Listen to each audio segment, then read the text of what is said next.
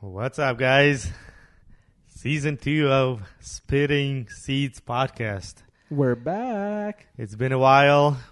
We're excited to be back with this whole Corona stuff. I think there's an abundance of podcasts. I think I saw somewhere an article or a tweet that said Amazon is sold out of podcast microphones. So it's definitely not a very original idea, but we thought we would do this. I don't know. I think the more we talk about it, it's more for like our personal like memories and enrichment, something to look back later and be like, oh man, that was cool. We talked about this and whatnot. But for those that are listening, welcome. And we have myself, Vasily here. We have Mario, Roman.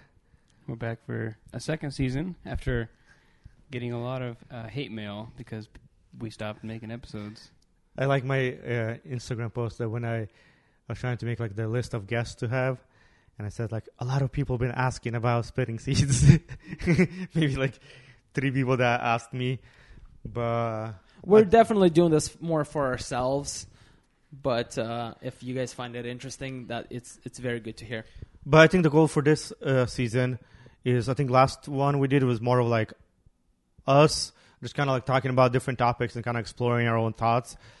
But for this season, the goal is to have some more people as guests and more heavy hitters than we are. We're just a regular folk, but the goal is to get homies that are pretty influential in our community, and we've had contact with some of them to come on and kind of talk to them a little bit. The homies that are above our pay grade, the homies that know more than us, and homegirls, and to pick their brain a little bit and whatnot. So that's kind of the goal. But yeah, so this time around.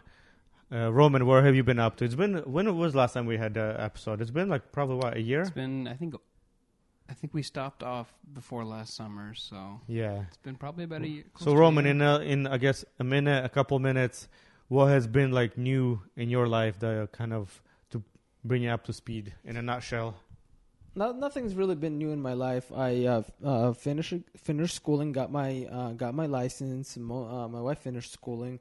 So we're kind of like career people now, but besides that, and I mean, Vasa just had a baby, and you have a baby on the way. Yeah, was that? And Mario's thinking. We really haven't recorded in a while. I thought. No, it's been it's way back. It's been a while. While while you're talking, I'll look it up, see when was last time. But it's been a while. We do apologize to you guys. We did intend to finish the season, but we did not announce we were finishing the season, and we will do better job when we finish a season next time to announce that we're finishing. Roman, I don't think we have like super faithful fans. They're like heck it upset. Listen, I can't believe there's no ending to this. But I feel like we don't have. But like there are 2 different types of personalities, and there are like I feel like it is frustrating. Like I feel like we need to do a better job. I think it made us look less serious. We're kind of like episode here, episode there. No. We were consistent for a while, and we still plan to be consistent. We just like we finished the season, and we're starting a new one. But there hasn't been much going on in my life besides the fact that we both finished. Me and my wife both finished school. Baby on the way, and when is Mona due? Really, no, July 31st. Put me on the spot there, bro. Oh, I thought you meant really like you're supposed to know this kind of stuff. I'm like, I always forgot when my wife was due. That's what I'm saying. I can't remember. That's what I'm saying. You put me on the spot. It made me sound like a bad husband because I didn't even. Well, I kind of know. It's end of July. That's a lot. That's what I know. End of July, in the 30th, in the 20 somethings. But yeah, it's been almost a year. I think May 28th was the last one. For all of you who are holding your breath, you can breathe. Yeah, you can breathe. I'll get to the bottom of when I'm due.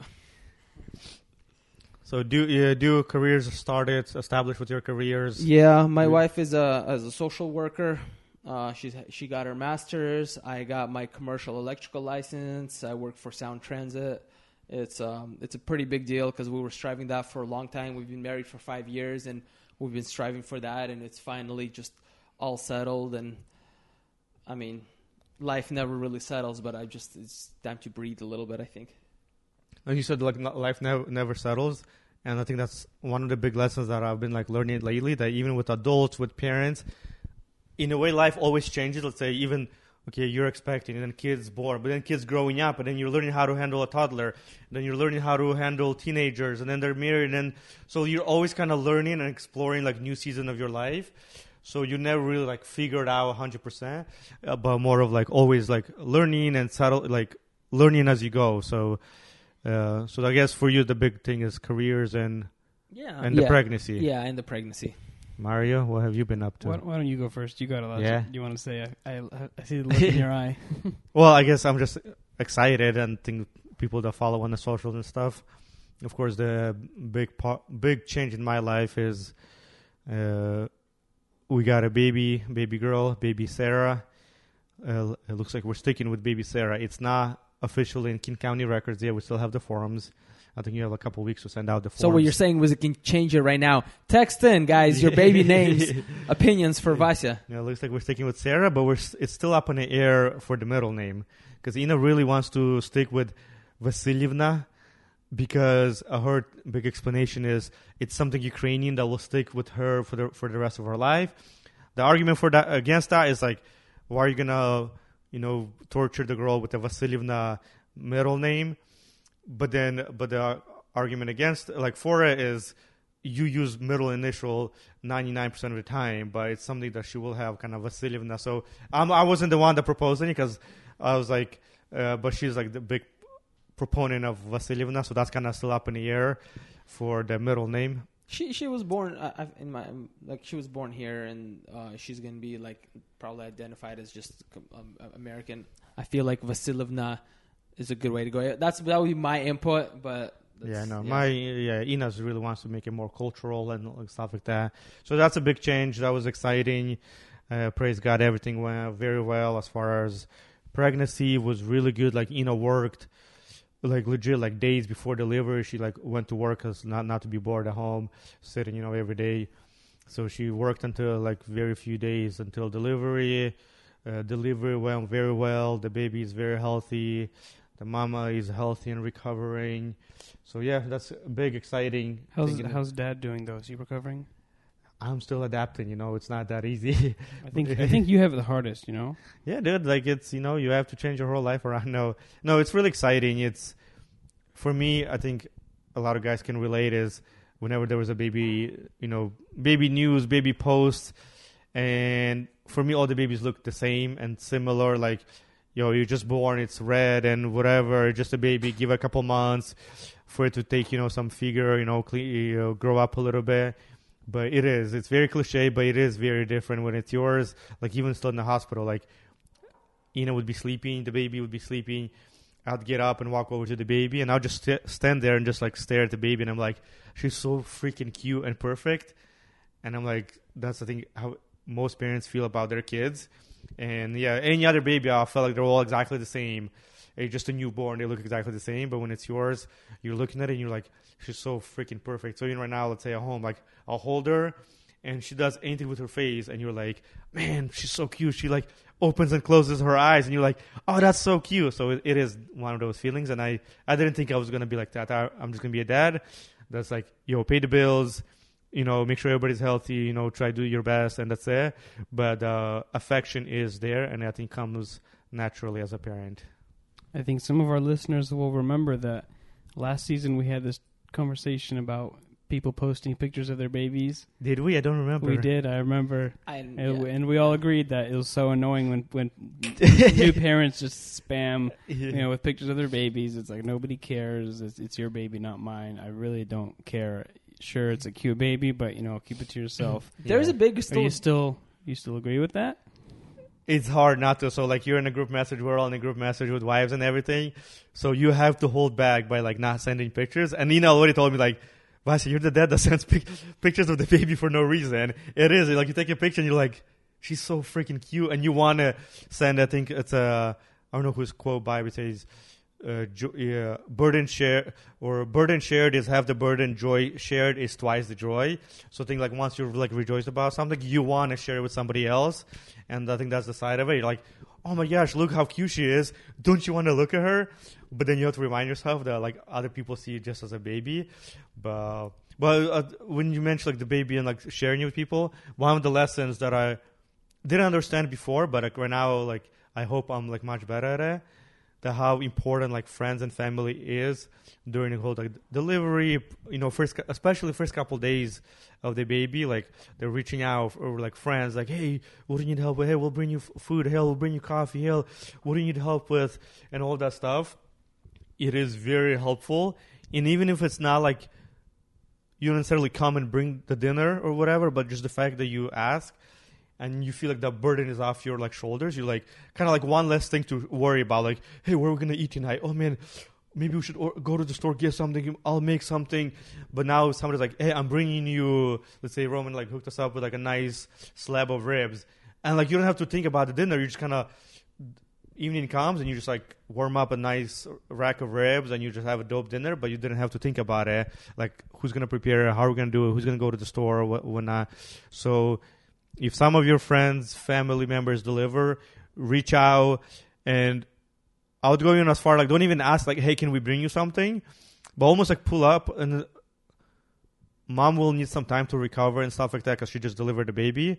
But that don't necessarily, like, bust in, let's say, and, like, spend a half a day in the house, but more of, like, hey, you guys need some time to recover, but here's a dinner, or here's lunch, or here's something to help you guys, and we're out. It is very helpful. It's like, yeah, just less thing to worry about and think about, and you can just focus like on the baby and the recovery, because a lot to figure out first couple of days, stressful, a lot of pressure, but it's exciting. That's actually that's a reoccurring theme. A couple of my brothers had babies and stuff. It's very important if you're doing something nice, you're dropping something off, leave right away. That's a big thing because like things are going on in the house that you're not aware of. If you want to do something nice, it is very appreciated. And people that have kids, they do need it. Two of my brothers, they're both younger than me, and they already have 2 kids each. And the biggest thing is like don't stay to hang out, just to hang out. Just if you're dropping something off, just drop it off and leave. That's like a big thing apparently. Yeah, that's a mistake that I made, and I guess, I don't know, thinking that's okay with me sharing it, but like, I was like, yeah, dude, come over, everybody come over. And then Nina had to tell me like, hey, Vasya, I need some space. Like, I just delivered a freaking baby. Like, I need to calm down, recover a little bit, get healthy again and stuff like that. And I had to understand her, be like, so I had to take the approach where like friends asked to come over, and when like understand to come visit, we're like, hey, we'd love to, like, of course we'd love to, friends come over, see the baby, like, oh my gosh, look how cute she is. But then to understand like, hey, give us, a week, give us 2 weeks, give us some time to kind of just recover, establish ourselves, figure this thing out, and then come and hang out with us. So that's something that I had to learn, because I think first day I had like 10 people come over and like everybody's hanging out, and I had and then Nina's like, hey, this is not good. So, but something that I guess, a lot of learning, but very exciting. I think I agree with you guys, and I think just any kind of life event too. I know my family has had fair share of funerals and stuff like that, and even that, you'd bring over some kind of casserole to the widow or the widower, and it's nice to have community. And for us, our whole podcast is we're trying to talk about the Russian community, and I think the Russians do pretty well with that. The Slavic people, we hang on to family and community. It's important. So it's props to everybody who's doing that. It's a good thing to support each other, especially times like this. Yeah, the good and the bad, kind of like the hard times and it's because I think a lot of times we take shots at like Slavic community, like, oh, growing up in Slavic community, this sucks or that sucks, and it's like it comes with the fact that we all live so close together, like such a close community.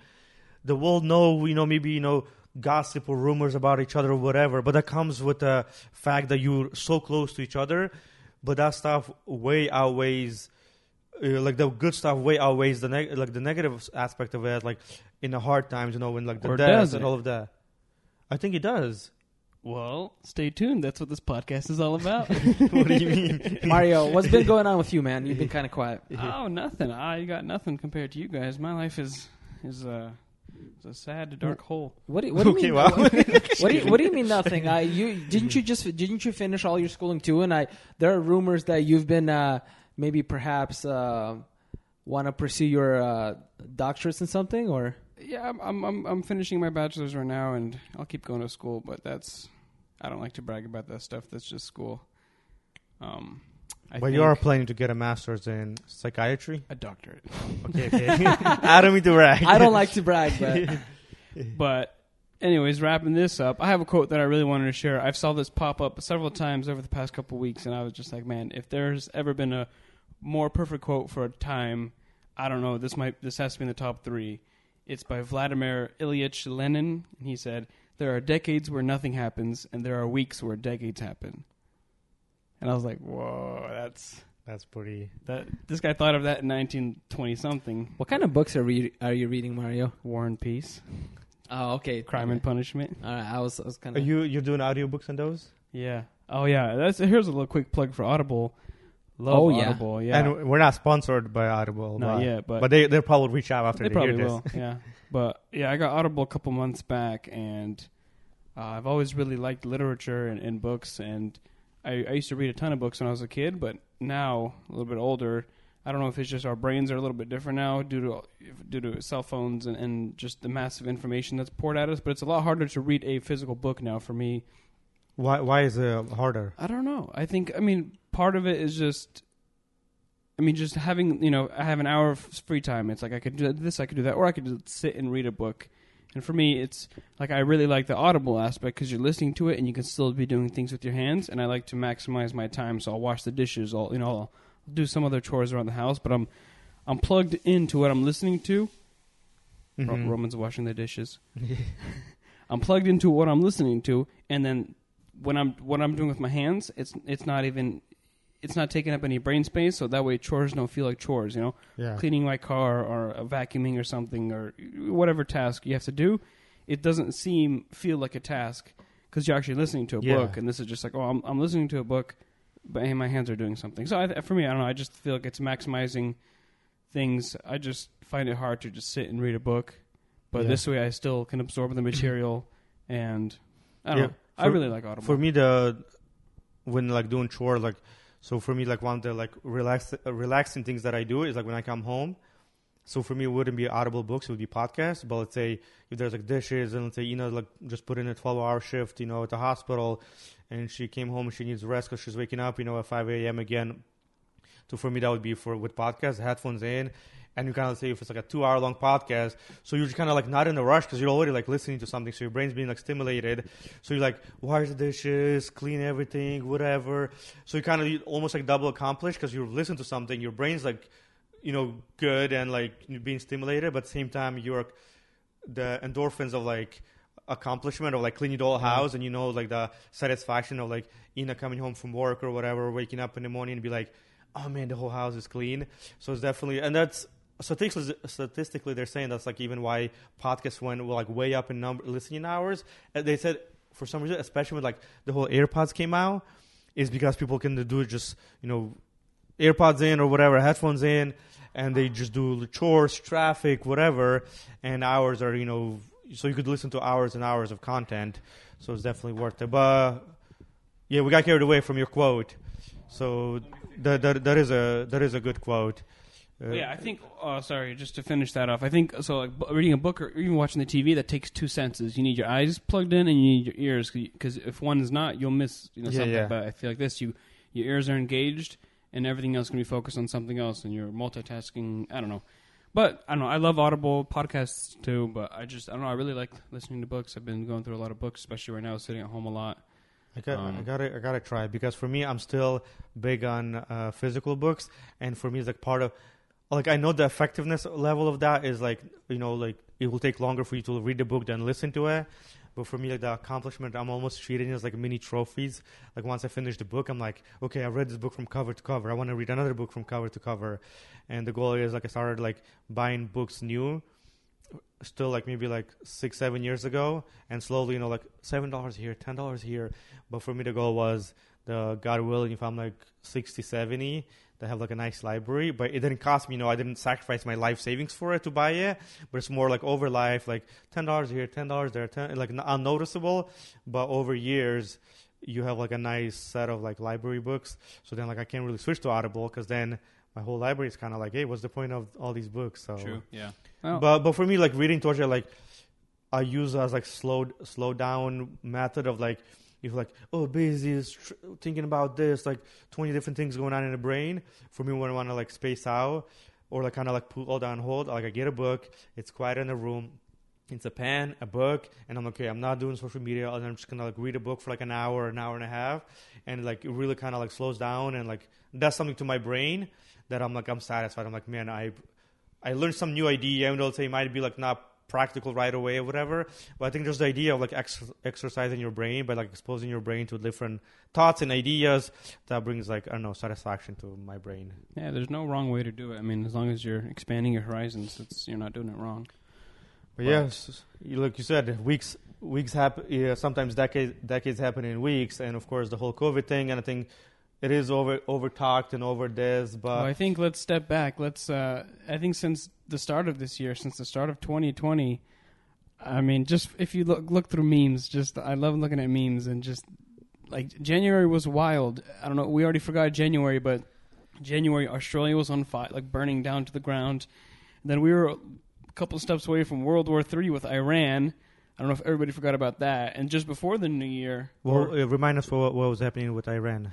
Oh, gosh, it's I'm fine. sorry. It could be on the ground. Oh, okay.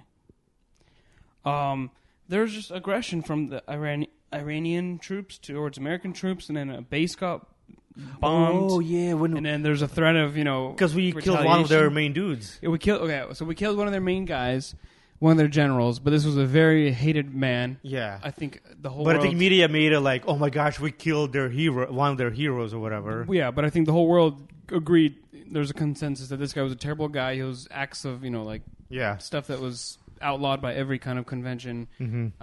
And then I think America had the chance to take him out, and they did. And I'm sure there's more going on behind the scenes than we know. But so then they retaliated by shelling a U.S. base. Yeah.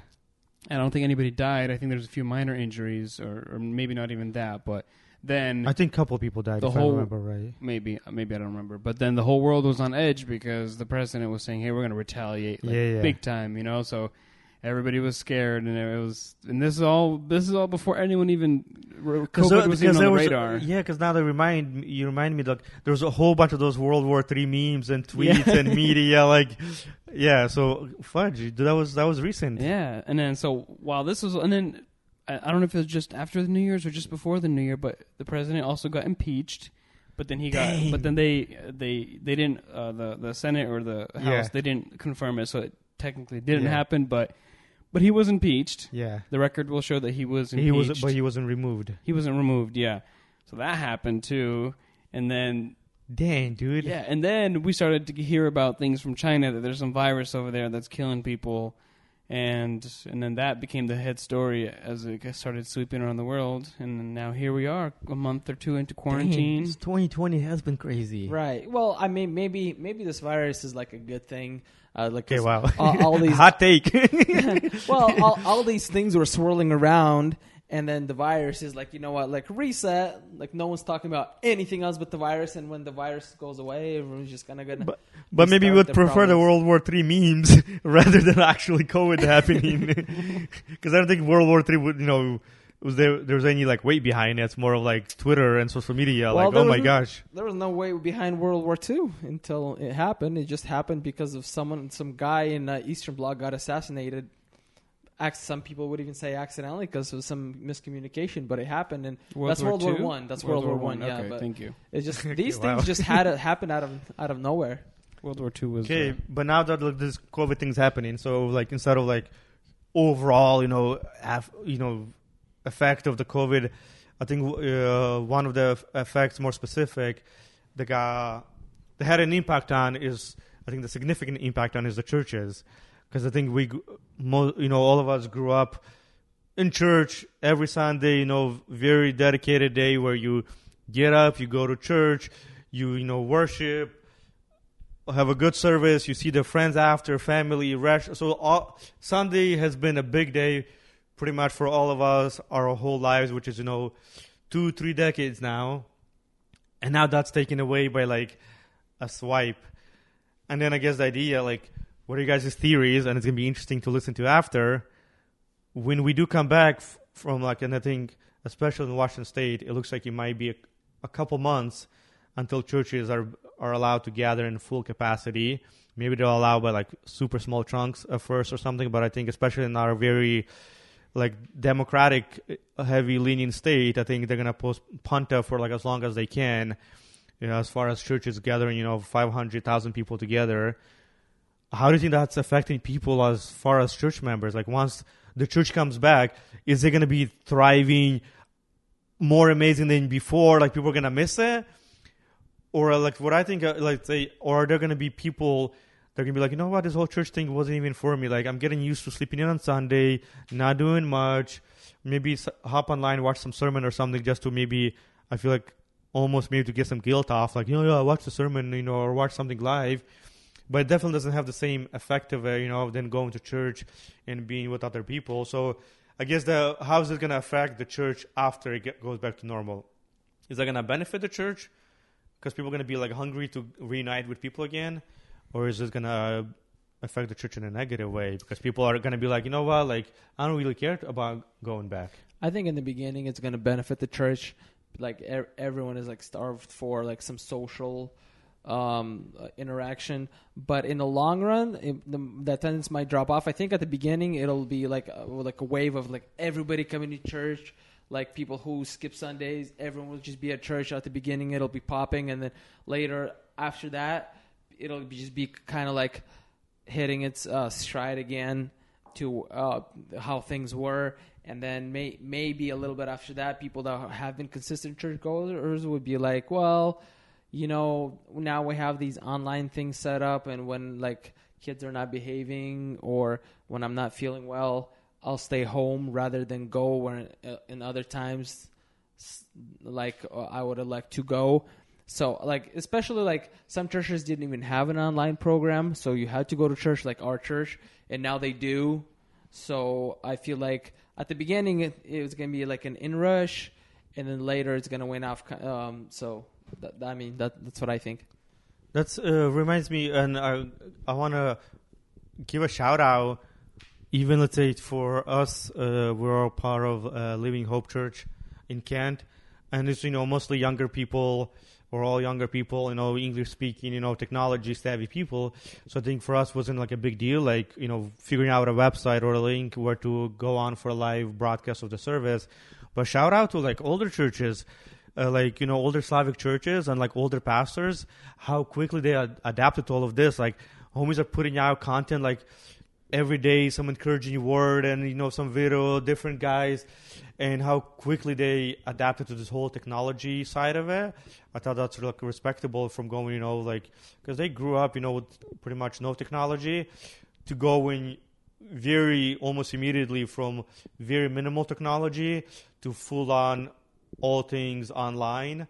And I think props for older generation for adapting to all of this. But like Roman said, like, I wonder if people are going to be more okay with, now that we're used to being at home on Sundays, I wonder if that's going to be, less and less of a deal of like, oh, Sunday church, like, oh, it's cool, like, I'll stay at home. It's not that big of a deal to stay at home. Because I think for most people, or for a lot of people that go to church on Sunday regularly, staying home on Sunday during church time would be more of like, hey, if you can go, why not go? But Mario, what are your thoughts?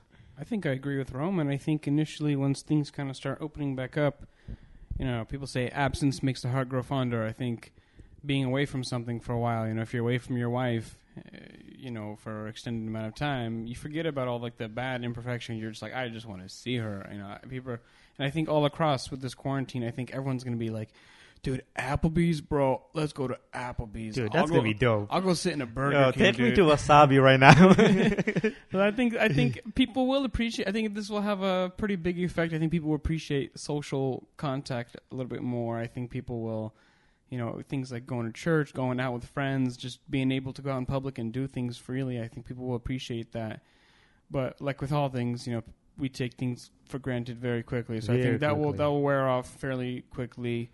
And as far as all the online stuff, I don't know. I think that's just the natural pace of change. I think technology has always been headed that way, and I think the church has to also adapt. Or because eventually it will have to go that way. It'll have to become more. And it seems like this kind of sped up the process. Maybe that it would take 5-10 years for it to get that much online connectivity. Now, they had to do it in 2 weeks. Necessity is the mother of invention. Dang. So I think when it's necessary, there's no roadblocks. You get what you need to get done. And so I feel like that's where we are. A lot of things changed. I think the whole our lives will be very different. I think the service industry will be very different because delivery has become such a big thing. I think dining in is going to become different. I think there's going to be new rules set in place after this is over that might stay with us for years about how far the tables are, how many groups of people and things like that.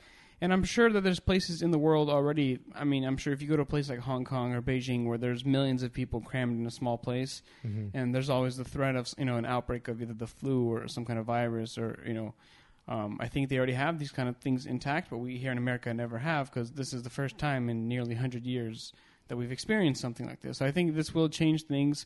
I think for the better. I think maybe it might not be. Why for the better? Like in what way? I think safer, and I think just. But I think people can be more paranoid about each other. Let's say you go to the restaurant and then some guy sneezes next to you. Before you'd be like, oh, that's kind of nasty. But now, are people going to be like, oh, dang, I hope he doesn't have anything infectious? Sure, yeah, but I mean... but for a minute, yeah. It wears off.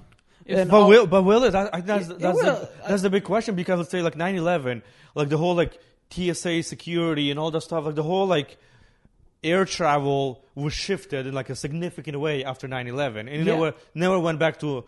quote-unquote normal, and right now they're talking about loosening up the TSA checkups and all that stuff, but that's, decade later, 2 decades now, and they're only talking about the idea of, like, loosening up TSA, but it was because of one event, and air travel was, in a way, forever changed. Yeah, but 9/11 was very, like, first for United States, but plagues always happen, and we just, like, plagues is just a constant battle with human existence, and we have changed a lot, like hygiene, washing our hands. We've been changed forever from different plagues, from different outbreaks already, and I think that's just going to continue. Yeah, we're going to stay away from each other for a little bit, but now I feel like that it's just one of those things that, like, we've been battling for plagues for a while. We'll keep distance for a while, and then I feel like we'll just bounce back. But things that like 9/11, terrorism happened, and we had to take precautions. But precautions from sicknesses and plagues we've taken a long time ago. Washing our hands, hygiene, taking showers. Like a long time ago, people did not take showers every other day or every day or washing their hands as often. But now we do because of continuous things. This is just, I think, I'm thinking that we'll hit this in stride, and because we already have implemented hygiene things for a very long time because of different kind of plagues that we've experienced, we'll just take this in stride. We will like look around and give dirty looks to people who cough or sneeze for a little bit, but I think everything's gonna go back to normal. But going back to what Mario said, to where I think society will change for the better is commutes and working from home. I'm kind of hoping that that's going to be a big one. Yeah, I'm really hoping it will, because I have to travel to Seattle, and it's not a pleasant travel from Federal Way, Tacoma area to Seattle and back. And I'm hoping a lot of people who work in a office setting have good setups now, have worked out the kinks to working from home, and hoping a lot of more people can work from home to where people like me that work with their hands would have an easier time of getting in and out of a metropolitan area. I wonder how like office space rental is going to be affected after this, because I think someone on the tweet said, so now we know for sure that all those meetings could have been an email. So like that shows you like all the work that is being done from home now. And I think totally even with work, like people are like, man, now you see that like at home you could get all the work done in 2-3 hours. That you're in the office is stuck for 8-10 hours plus traffic plus commute.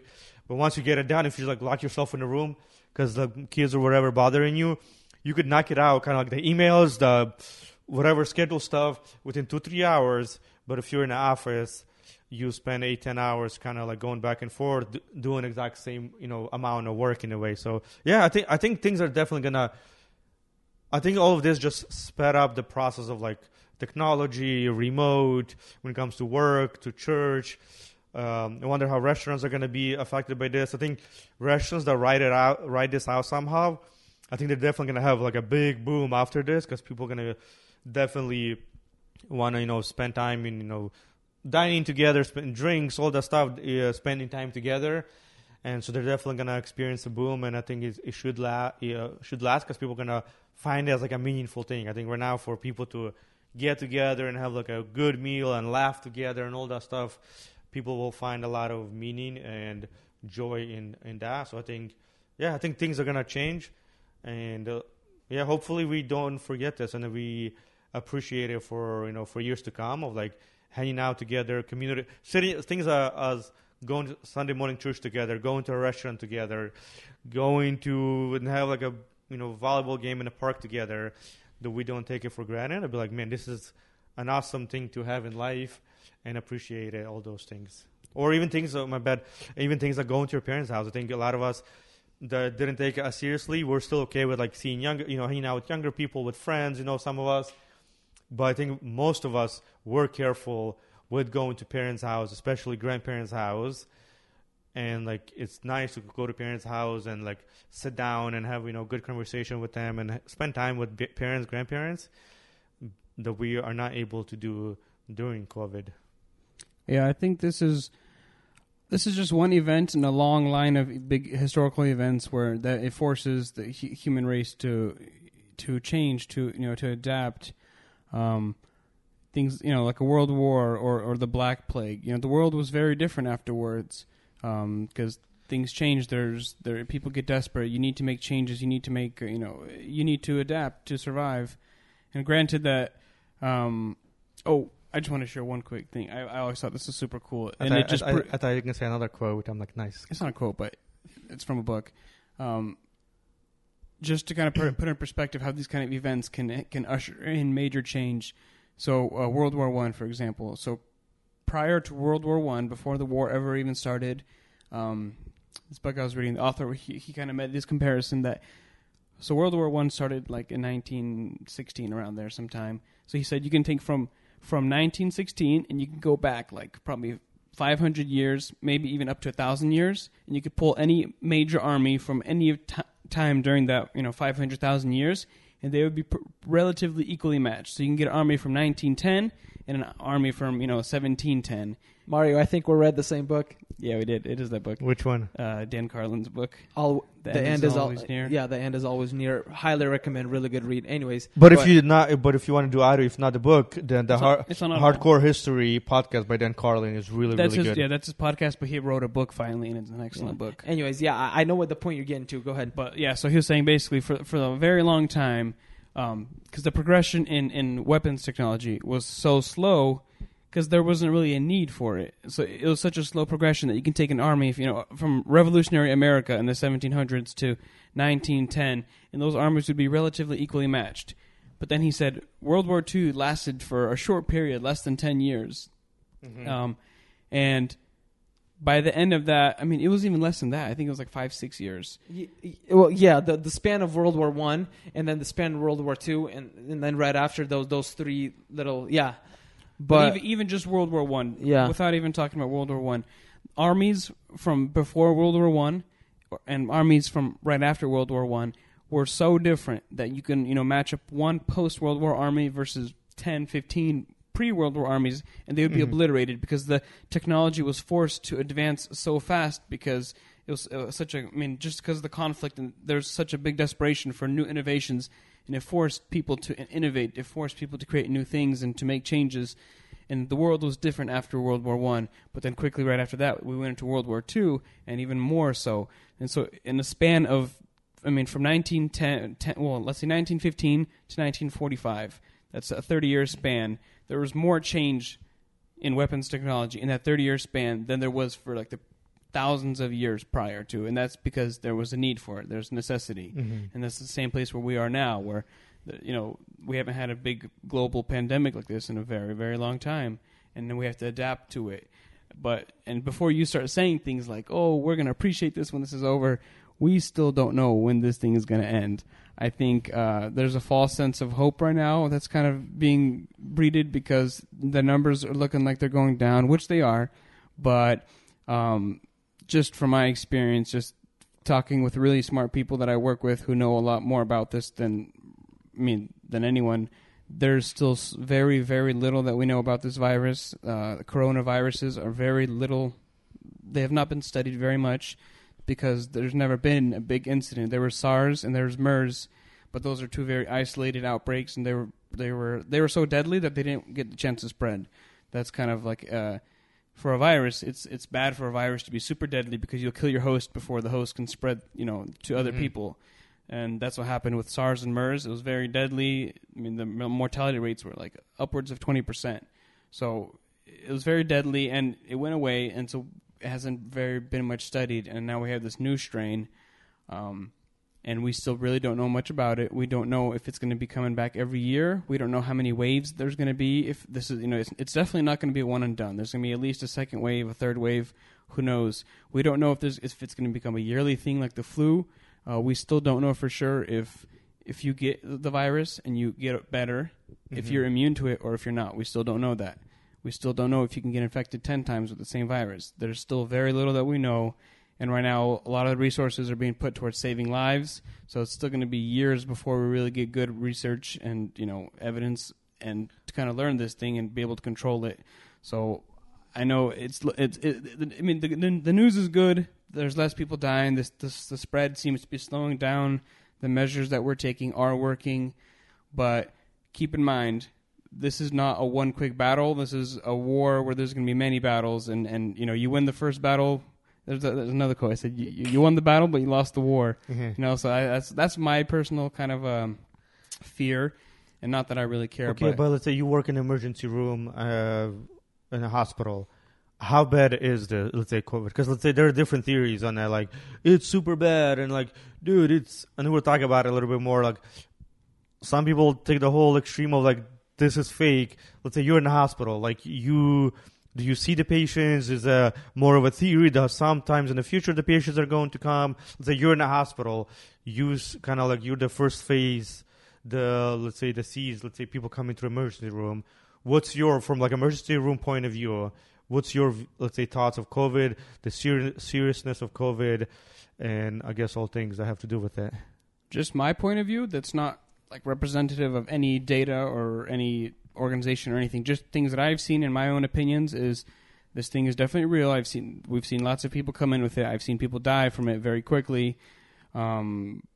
Right before me, it's not like something else killed them. They came in, they're very sick. We test them, they're positive, and within a matter of hours, they're dead. And we're taking them to the morgue.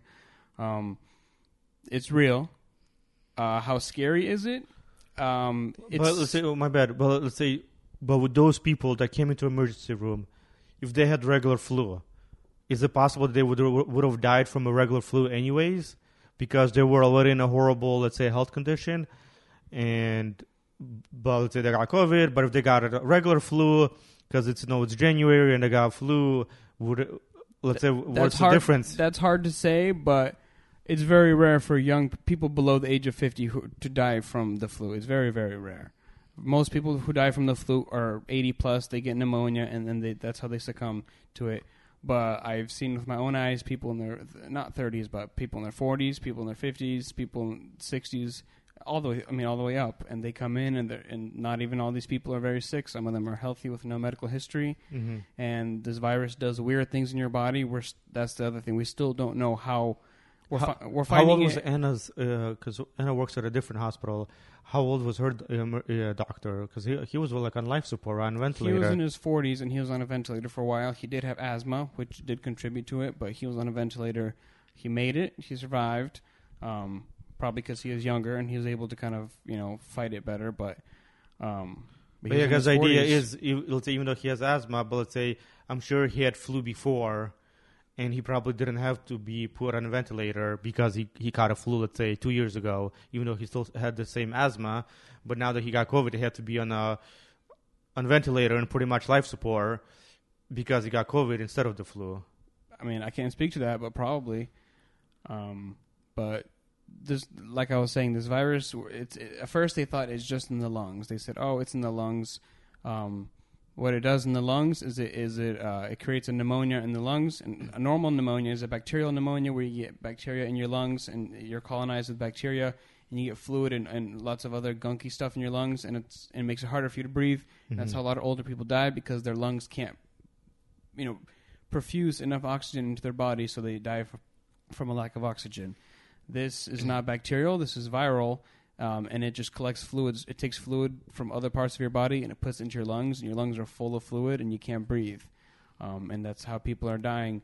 But now, this is not new news. We've known this for a little bit now, but they're starting to find this thing in the heart. They're starting to find the virus in the liver, in the kidneys. They're finding the virus in all tissues. Maybe not all tissues, but they're finding this tissue or this virus in many tissues in our body, which they did not expect, that they did not think that it would go there. There's starting to be some evidence to point that this virus can get into your brain and cause people to be, confused, to lose your neurological function. So that is scary. And there's been a lot of cases now that people who will get this virus, they'll be intubated and then they'll come back. They'll have a recovery, and then everything is good. You're like, oh great, you beat it. But then, within 12 to 24 hours after you get taken off a ventilator, after you're breathing on your own, they suddenly have these massive heart attacks and they die. And because they get their heart is put under so much stress while they're on the ventilator, once all that load is lifted, and their heart just kind of collapses very shortly after. So this virus is scary, but the good news is it does have a low mortality rate. It's very contagious, but it's not very deadly, which is good for us, and it's good for the virus, because the virus can spread more. If the virus is very deadly, it wouldn't be able to spread very much, but it would kill more of its hosts, which is bad for us and the virus, I suppose. So a good virus is not one that's very deadly. A good virus is one that's very contagious, because a virus is... And by good, do you mean effective virus? Kind of effective, it's hard, yes. I'm talking from good at doing its job. What virus is supposed to do. From a biological point, that a good virus, if let's say I am a virus and I infect somebody and I kill them within 24 hours, that virus is now going to probably die because that person's dead. We'll stop with that person. Yeah, it'll stop there. The buck stops there. But if I'm not deadly, but I'm very contagious, I can infect hundreds, thousands, millions of people. And some of them will die, of course, but the virus lives on. And but now that it spreads so widely, even with a low mortality rate, it'll still, has a chance of killing, potentially a lot of people, because it has infected such a large pool of people that even, let's say, 1% of that is already a big chunk of people that not good. Even a small percentage of millions of people is a bad news for that 1% to die. Right. That potentially would have, even in their weak health, because I think one of their arguments is, oh, those people had bad health, that's why they died. And it's like, yes, but I think when I was talking to one of the guys is, let's say if I'm driving and let's say the person's driving and they had really bad heart, and the person gets in a car accident and they die, let's say from a heart attack because the accident was so severe. And it's like, oh, they had bad heart, that's why they died. And it's like, yeah, they had bad heart, but if they never got in a car accident, they would have lived for years and years. So same thing with COVID. They got it. Let's say, yes, an older person, the health was going down. But if this COVID thing wasn't happening, and if they got a regular flu, they could have been just fine. Maybe not all of them. But now that they got COVID, and it's like they have, especially if you're older and your health is weaker, you have a much higher chance of dying now. So if the COVID, let's say, didn't exist at all, and then a lot of these people would have been still living today. That is all true, and I don't want to discount that, but there is definitely people who are not sick, who are healthy people in the prime of their life, in their 40s and their 50s, who are also dying, just because from how this virus operates. It can do some random things. We had a person come in. They were young. They were under the age of 50, and they walked in absolutely fine. They weren't even short of breath, but they just felt not right. And they came in, and within several hours, they were dead. They had a massive clot that formed in their lungs, and they died. And they come back to be positive for this virus. And I'm willing to bet money that if he didn't have the virus, he'd still be alive. It's that kind of thing. So Good news is that we're getting kind of deep here. I don't want to. Yeah, Mario, you're starting to scare me now. No, but it's good because it's informative. Okay, this is a good segue because let's say you're a nurse, you're got your degree, you science oriented, especially when it comes to this kind of stuff. What about the people? And I think we've all seen it on social media. I have a couple of my friends that I talk to on a regular basis, and it's not just one person; it's multiple people.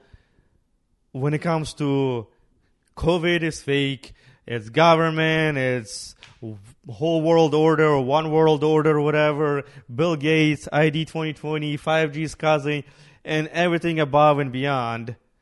Why do you think that that stuff thrives in the community and with people? And not just at first I was thinking older people, they're less, let's say they're very wise people when it comes to life and, raising a family and, raising kids. But maybe they're just not as read up on science and all that stuff and technology, and they could be more paranoid when it comes to that. But for me, what was very surprising is the chunk of younger people that grew up, with the technology. They're super paranoid, super, I guess we can call it, conspiracy theory, leaning heavily of this is a scam, this is a fake, Bill Gates is a scam, all this stuff. I think we know, what we're talking about. And some of these guys and girls, they straight denied, COVID is straight up made up. Because I was trying to talk to them, are you saying it's just not as bad as, media makes it to be? Maybe it's not as scary. And the homeboys would be like, nope, it doesn't exist. It's straight made up. The test results pretty much at random. You go get tested, and they're like, positive, negative, positive. That's kind of the thing. And why do you think that the younger people, let's say, believe that and take it, as the truth, and all of this is fake? And how do you get to the point to believe that the whole world is being lied to, but this, small chunk of people feel like they have the truth? I don't know. I don't like to fight with people who believe those kinds of things. I think it's not beneficial for anybody. I think some people just aren't as, I don't want to say educated. I don't want to make these people sound dumb, but some people just don't have a higher level of education. Some people don't believe in certain things that are beyond their comprehension. Just because I don't understand how nuclear bombs work doesn't mean I can stop believing in one, because you better believe that if one gets dropped, it's going to be very real to you. Mm-hmm. So I think, I don't know, I think humans are naturally we have lots of doubts about things. And I think, for example, let's say you were the first person to ever have a doubt about anything. We live in some kind of perfect world, and everybody just believes everything they see for face value. And then one day you just get this thought, and you're like, well, what if it's not true? And you start having these doubts. And then as soon as one of your doubts is confirmed to be true, which eventually it will be, that's just a kind of the broken clock is right twice a day. But eventually one of your doubts is going to be correct. And you're going to be like, oh, see, I knew that wasn't true. And then that's going to make you look for other doubts that, to find other doubts that you have that are true. And while there will always be, like you said, a broken clock is right twice a day. There will always be a conspiracy theory that is correct, that is true, or at least partially. But I feel like because one gets validated, it gives hope that the other ones are also true. Mm-hmm. And I think that's just our human nature. I think there's nothing you can do about that. You can't change people's minds. I think sometimes just, you can't tell a dog that it's a dog because the dog doesn't know that it's a dog. But the dog is a dog. Okay, well, okay, all right, yeah, got it. You know what I'm saying? Yeah, sometimes you can't tell the person that you can't tell a dog that they are a dog because they don't understand that they are a dog, because the dog doesn't understand that. And sometimes these people you can't tell them something that they just don't understand because they just don't, and they will refuse. But I'm entertained by talking to them just to try to understand their thought process when it comes to all these things, because I'm they're legitimate dudes. It's not like they're some weird guys, somewhere in a basement, antisocial. And then, but there's dudes that, have families, have jobs, social people, have friends and all those things. And yeah, it's interesting to see but the thing is it's not one or two guys. there's like a big chunk of people, like you hop on social medias and, you know, there'll be, you know, older people, younger people. It's interesting. Like, yeah, for me, I was like not entertained, but intrigued by like how many people are kind of like, you know, in a way, people have the right to believe what they want to believe. That is not our problem and our place to tell them what's right and what's wrong and what they have to believe. If you don't want to believe something, nobody can make you believe it, and that's okay. You're entitled to your beliefs. You're entitled to your own thoughts. Maybe, and everybody at some point in their life has had a belief about something, and it was changed because you discovered something, you learned something new, you were enlightened or something, and your perception of something changed, and that happens, and that's okay, and everyone experiences that. But some people believe certain things. And I mean, I feel like we're down talking to people who believe in these conspiracy theories, which I feel like we shouldn't, because they have the right to believe in that stuff.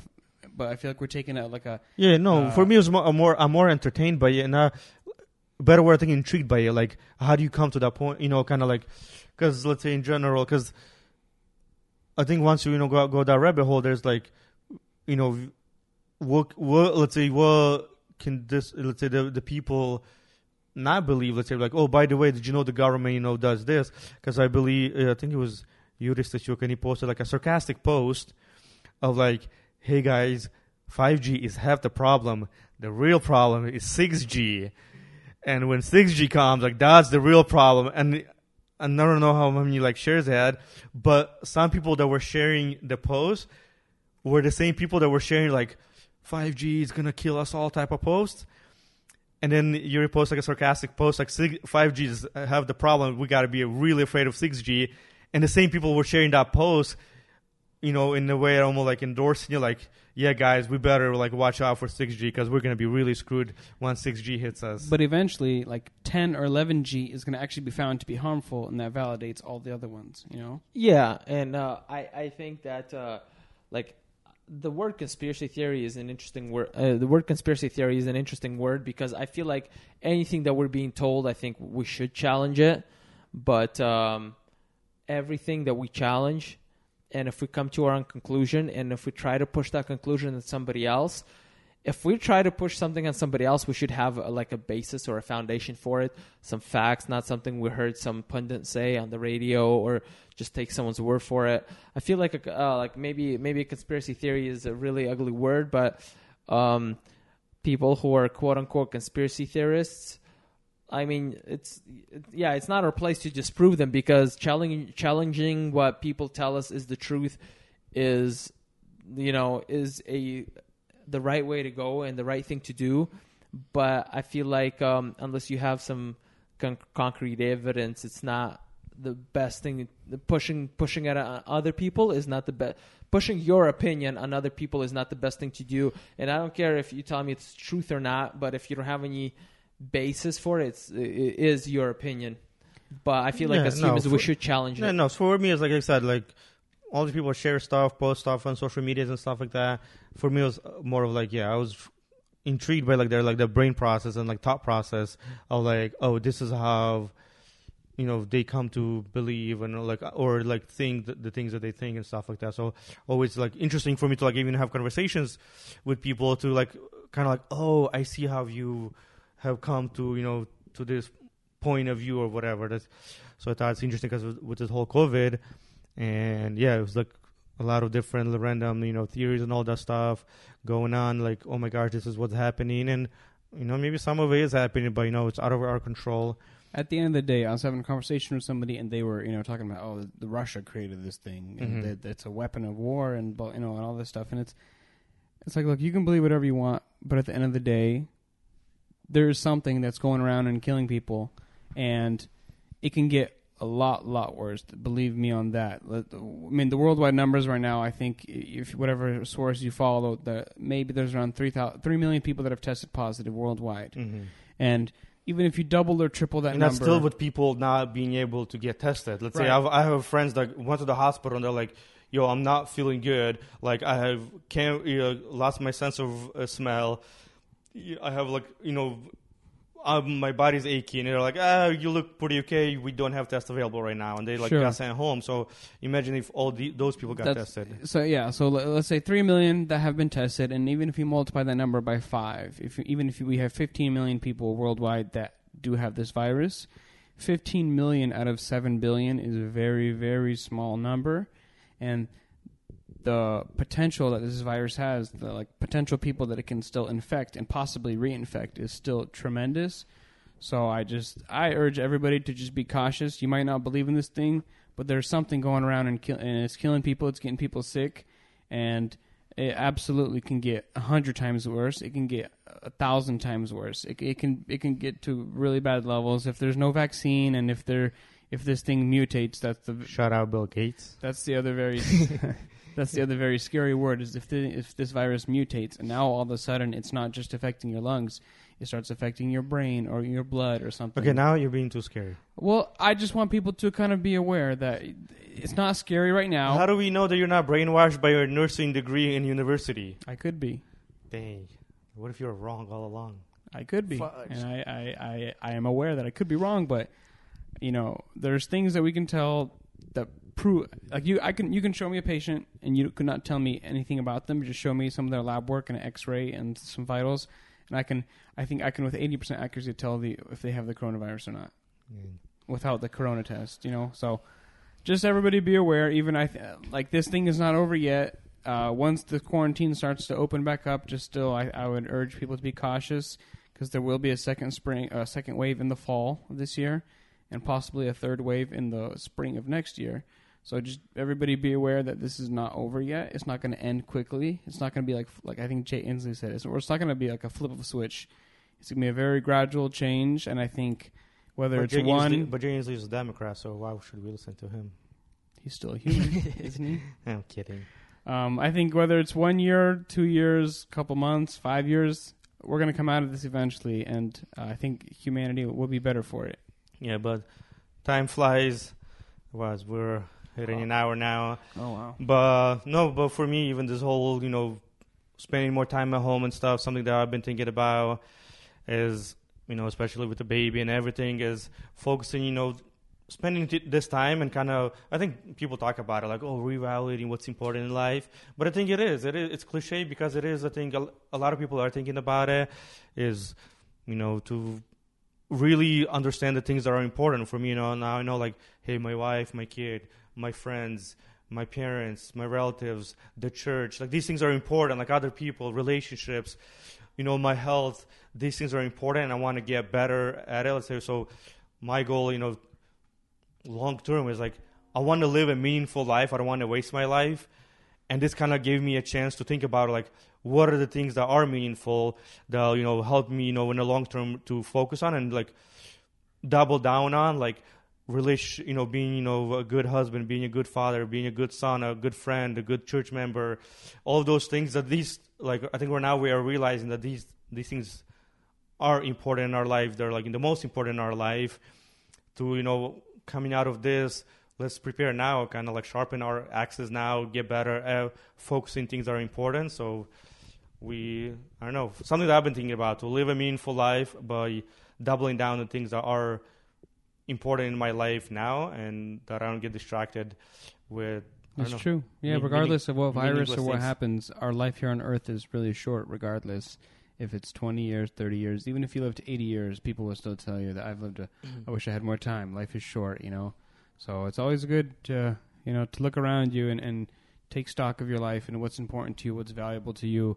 Throw away the things that are not valuable, the people who are not valuable, and just be happy. Whether you're making $1 million a year or you're making a solid $30K a year, just do what makes you happy. Spend the time with people you love that make you happy, that appreciate you. Life's too short to do it any other way. I think that's something. Are you trying to wrap up, or are we still going? Yeah, no, I think we're gonna wrap up. But like for me, definitely the big. I'm still kind of figuring out. It's still like foggy for me.